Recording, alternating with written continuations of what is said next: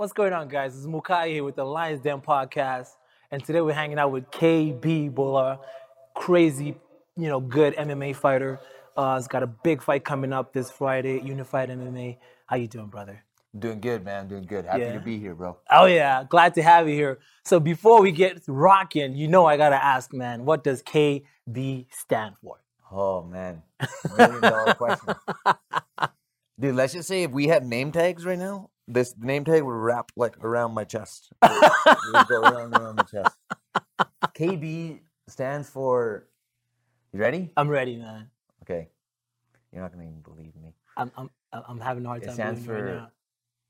It stands for Kanwar Ajit Resham Manmohan Karamchand Hrithik Roshan. Get the fuck out of here, dude. Yeah, dude. Oh shit. You know what's the worst? Yeah. You know what's the worst part is that my brother's name's Kenny. Yeah, I know Kenny. My dad's name's Tony. Oh. And my mom's name's Pammy.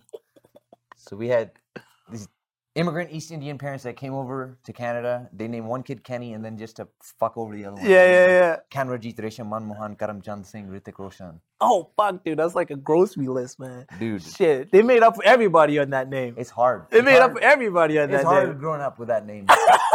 Hey, listen, it's a good thing you can kick mad ass now, though. Nobody's making I think that's why I had to start kicking ass. Because you can't go through the attendance list in grade 1 with fucking Betty, Andrew, Katie, Charlie, and Kanwarjit Singh Manmohan Karamchand Singh Hrithik Roshan. I bet your teacher just looked at it and said, "Hey, can we call you something else?" It's the worst, dude. I just put up my hand and be like, "Peasant." Dude, that's killer, man. I like it, man. But give me some background on you, man, because I remember when I was still fighting. I remember seeing you come up, and then I was like, "Where is this guy from?" Like, you had the crazy kicks, right? Like, because I remember you did a couple fights, and then you got off the scene. Like, what's your martial arts background, man? When did you start training?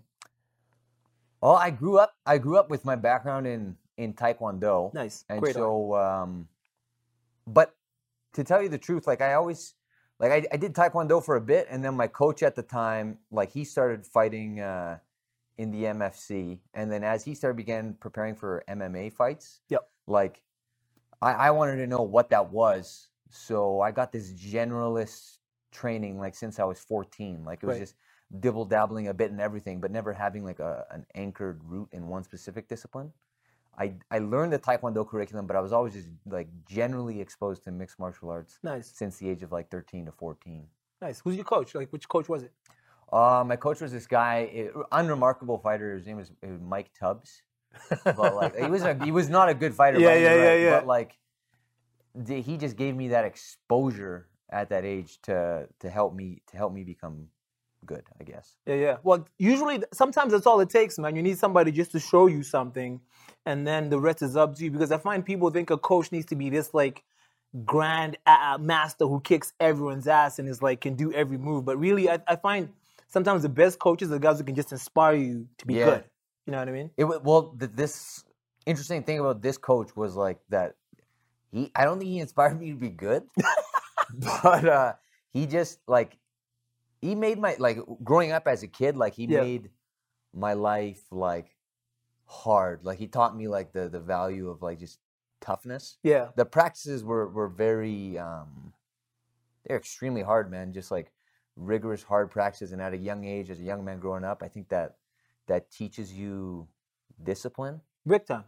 But, like, he was, like, when I look back at it, like, long story short, he was like he was an almost, I would say, abusive coach. I wouldn't want my kid going through that. But it hardwired me to like have that in me later on. So now, like I can have that mental discipline and toughness. Yeah. So you turned a bit of a gray cloud to find the silver lining in it. So exactly. Like, yeah. That's a good thing, man. I think as long as you can find the good in something, that's always a great way to come out of a situation. Yeah.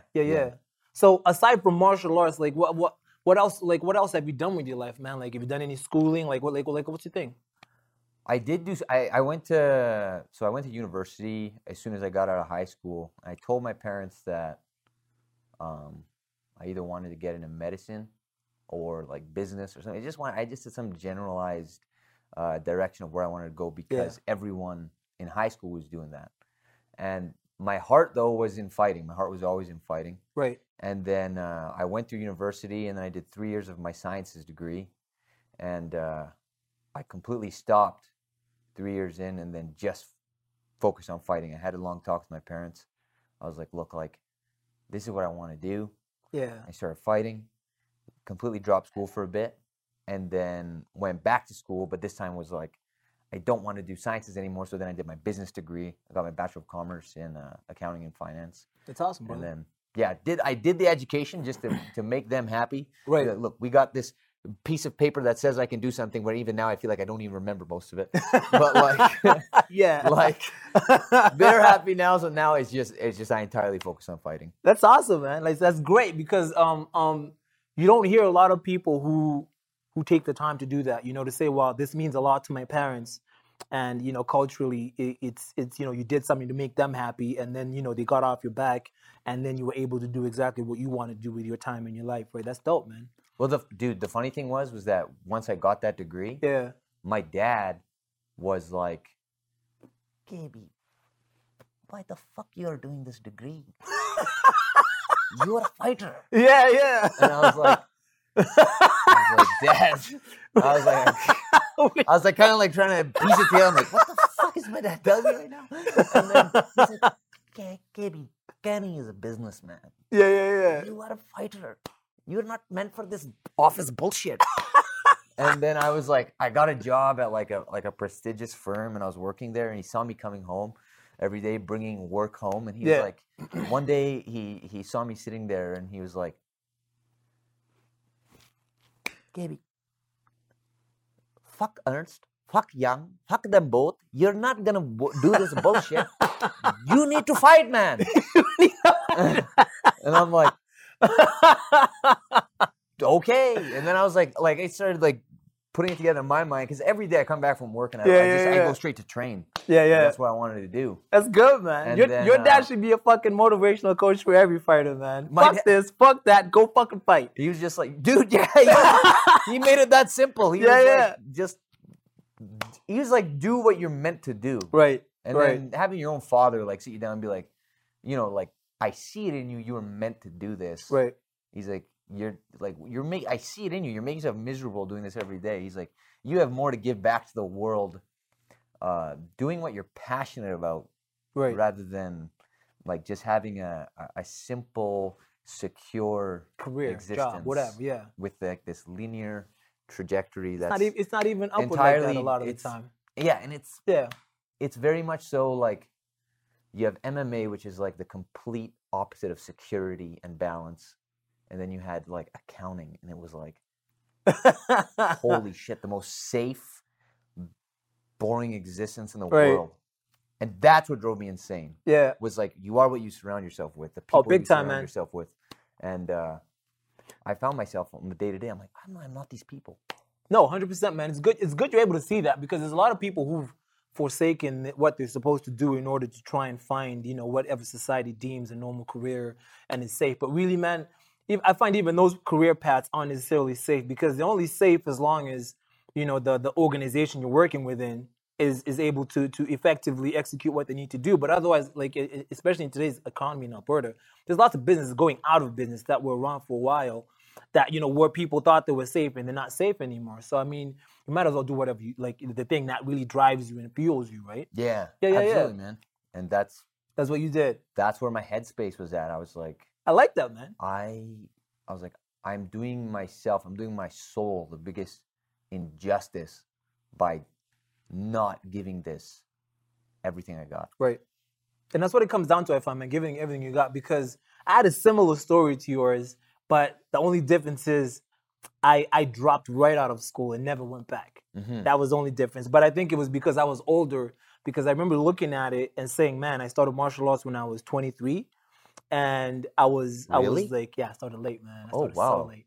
I know, I fucked some shit up. I never recall it. Yeah. I started so late. So to me, I was like, okay, if I keep doing, if I finish school, I'm not gonna do this other thing effectively enough. So I made a decision to say, okay, you know what? I gotta stop school, because I'd already done 3 years. And I was like, fuck it, man, I gotta stop school and I gotta go this other direction. But I find it helped me though, having that strategic kind of process kind of in my mind and being taught like a formal education. Because when you start like university, in your first year, second year, third year, it changes and it gradually gets harder, and you have to learn different skills to get through it. Like you have to learn analytical skills, research, data, like everything. You have to learn everything. And I found it made fighting and navigating that world a lot easier for me. So all of a sudden, I had the strategic kind of mindset. I was analytical. I could look at things and make a good decision versus not being analytical and just making an emotional decision. You know what I mean? And I even in fighting, like technically, I find it wired my mind differently to be like, I was able to look at martial arts technique and the reason I learned it so quickly and break it down into something else. You know, to go, okay, jab represents this, a cross represents that, and then it was more mathematics for me to go like 1, 2, 3s, 4s, 5s, 6s, and then, you know, when mathematics goes from 0 to 9, and then double numbers, triple numbers, and I was using that as combinations. And then when you talk about more complex stuff, equations, shit like that, you know what I mean? And it worked, and so I was able to grasp it quicker. Dude, your fight against Adam Lin, that was a straight equation, dude. You were a straight Tekken character in that. That was a great fight, man. Shit. Thank you, man. I appreciate that. But you see, ironically enough, I remember commentating on your fight versus Cody Kron at the Laos Unified. And that, to me, man, that was a crazy fight because I remember seeing Cody Kron come out of that fight, and he was at the best I've ever seen him. Yeah, he came in great shape. He was in great shape. Like he had lost weight. Like he had to hit the mark for the weigh in. He was in great shape. Like physically, he was there. Technically, his technique was great. I remember he caught you with a couple great shots, and he's a heavy hitter. So it was very good to watch like a young, talented fighter fight a veteran who was at his best, right? Yeah, it was cool to, like you said, like fight him at his best. Because I really felt like he brought it that camp, and he worked hard. Oh, he worked his ass off. He came in, and I'm like, damn, Cody's jacked. He trained for that fight, dude. I remember watching, and I was like, yoked. Yeah, man. Because I remember looking at it, I was like, at first I was like, yeah, you know, Cody Kron, he's a gamer, and you know, you got a young up and comer, and I thought it was gonna be like one of those where it's like, you know, okay, it's the older gentleman fighting the younger guys, it's in the bag. But when I saw him, I was like, holy shit, man. He came in. We've got a great fight here. He was ready, man. And I remember, like, he caught you with some great shots, and I find fights like that are the ones that make or break a fighter. Yeah. You know, to get caught with some really heavy leather, and you get in a place where you have to decide what you're gonna do next. You know, am I gonna back down from this challenge, or am I gonna step up and you know, hit a home run? Yeah. You know what I mean? And Absolutely. dude, you stepped up and hit a home run, man. That was a prolific fight. So hats off to you, man. Thank you, bro. Thank you. So after that win, like what's next for you, man? What's going on? You got this crazy fight coming up against a UFC veteran, probably the toughest opponent you've ever fought. Like, what's that looking like, man? It's 1 week away, you know, and you're here. Like, what's the deal with that? Well, we're taking on Matt Dwyer for the middleweight championship. That's awesome. I mean, man. Matt himself, like you said, you know, probably my toughest opponent to date. Yeah. He possesses an interesting challenge for me just because he's got similar physical dimensions. Right. And he's got grit, toughness, tenacity. He's makes good use of his length. Right. But I just think I'm different. I think I'm different in the sense that, like, I don't think anybody can stop my vision right now.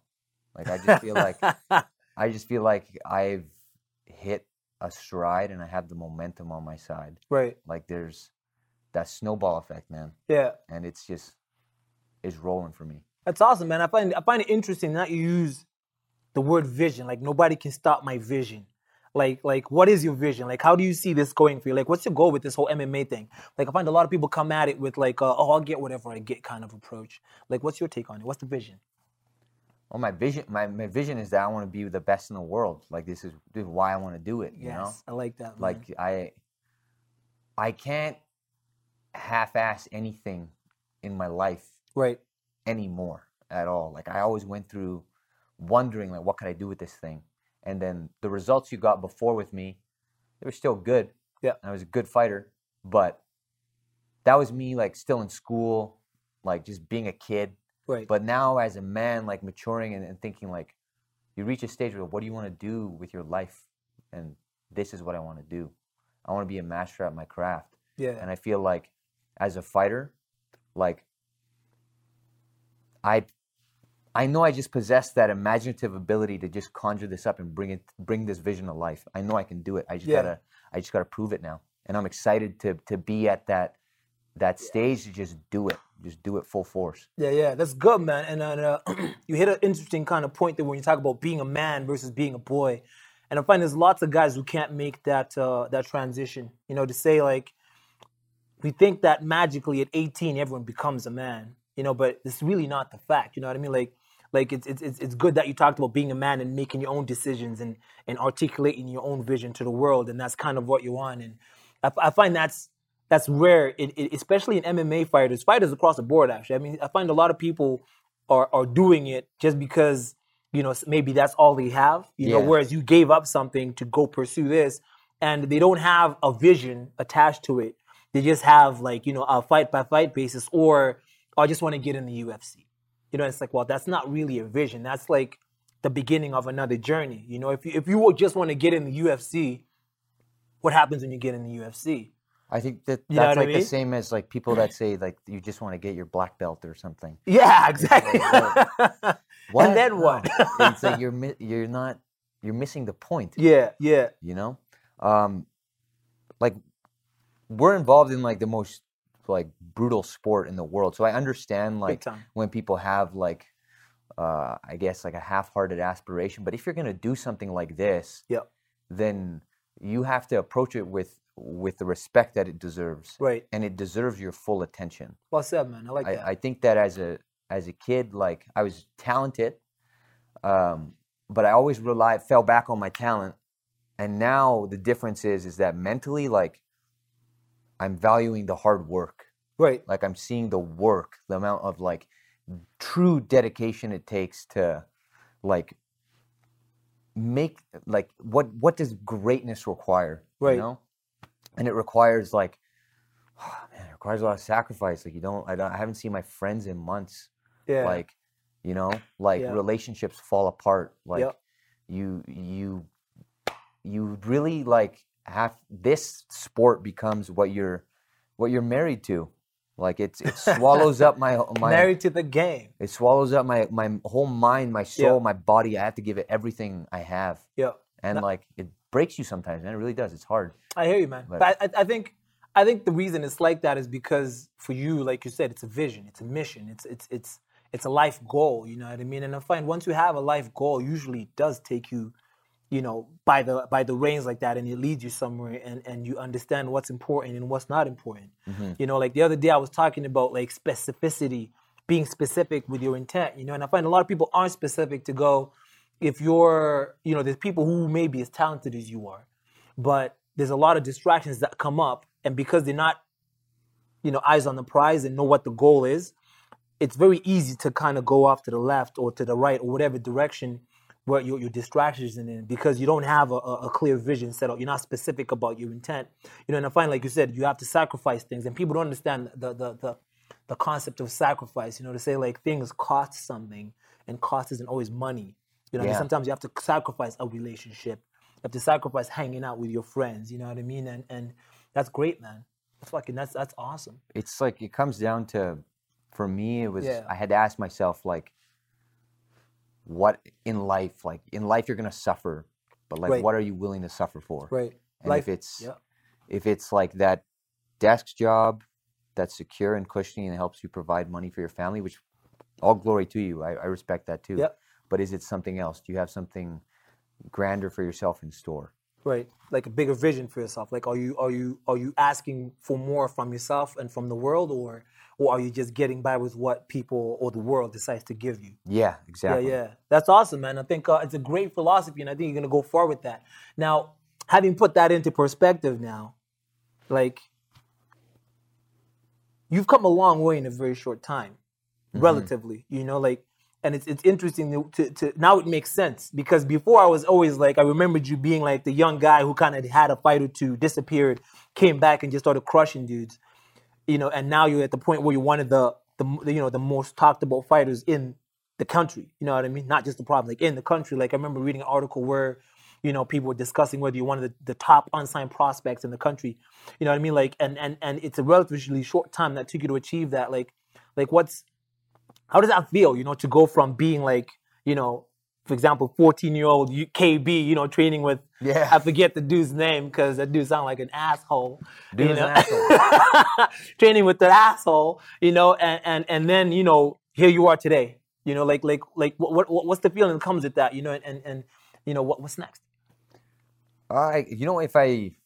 If I self-reflect and I think about the growth, then I'm proud of that. I'm proud to look back on myself and see the growth that I've made. But I don't want to get too attached to any like little mini successes that I may be having. Right. Because I feel like you get attached to the little bits of success and then you don't want to grow anymore. You get complacent.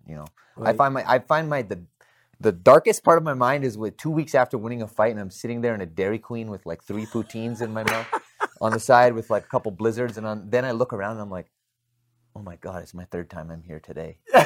Today? I'm like, fuck, dude. I'm like, what am I 3 doing? times in a day. I'm like, what am I doing? You're like the Dairy Queen champ, like, too. Jeez, man. I need to get out of here. I need to get out of here, get hit with a credit card statement, and it's like just Dairy Queen, Dairy Queen, Dairy Queen, Dairy That's Queen. priceless, man. You're making up a lost time out here. No. I need to get out. I'm like, I need to get out of this. I need to get out of this bubble, and then that's when you get back to training. Yeah. That's good though, man. That's good. You can navigate that, right? Because I find that's where a lot of fighters suffer. They suffer in sacrificing the little things because you get addicted to celebration. Yeah, man. You know, like it's easy to say, well, fuck, I just knocked the guy out in like inside of 1 or 2 rounds. Like I can eat as much Dairy Queen as I want. You know what I mean? I can have a couple drinks. I can stay out a little bit late, and then 2 months later, you're like, holy shit. For a bit you can, but like you can't. Like when you reach that sad state, when you look inside the Dairy Queen and like the fat people are looking at you weird. Like, because they see you, like, they know that you've been here, like, fucking 4 times this week. Yeah, then you gotta be like, I had to check myself. I'm like weird. I gotta think this over. Strawberry cheesequake dribbling down your beard. It's like, yo, this is don't bad. Kill me, dude. That's priceless, man. Shit. Hey, now you know where to take this motherfucker. You're going on a date or something. Oh, man. Dairy Queen, you went on that. There you go. That's dope, man. But there you go. So advice you give to young up-and-coming fighters, because now, like, I find it's good to give back, and you're in a position where people look up to you now, and as they should. Like, you've done a lot for yourself in a relatively short time, and with this trajectory, like, personally, I see you being, like, one of the top fighters in the world inside of, 3 to 5 years if you stay on the trajectory, because, I mean, like, you have the characteristics. You got the height, you got the reach, you got the martial arts acumen, you've got the drive and determination, you've got the direction, so, like, what's some advice you'd give some young up-and-comers to kind of like, KB's call notes on how to get to like the next stage of your fight career? I think that's a good question. Yeah.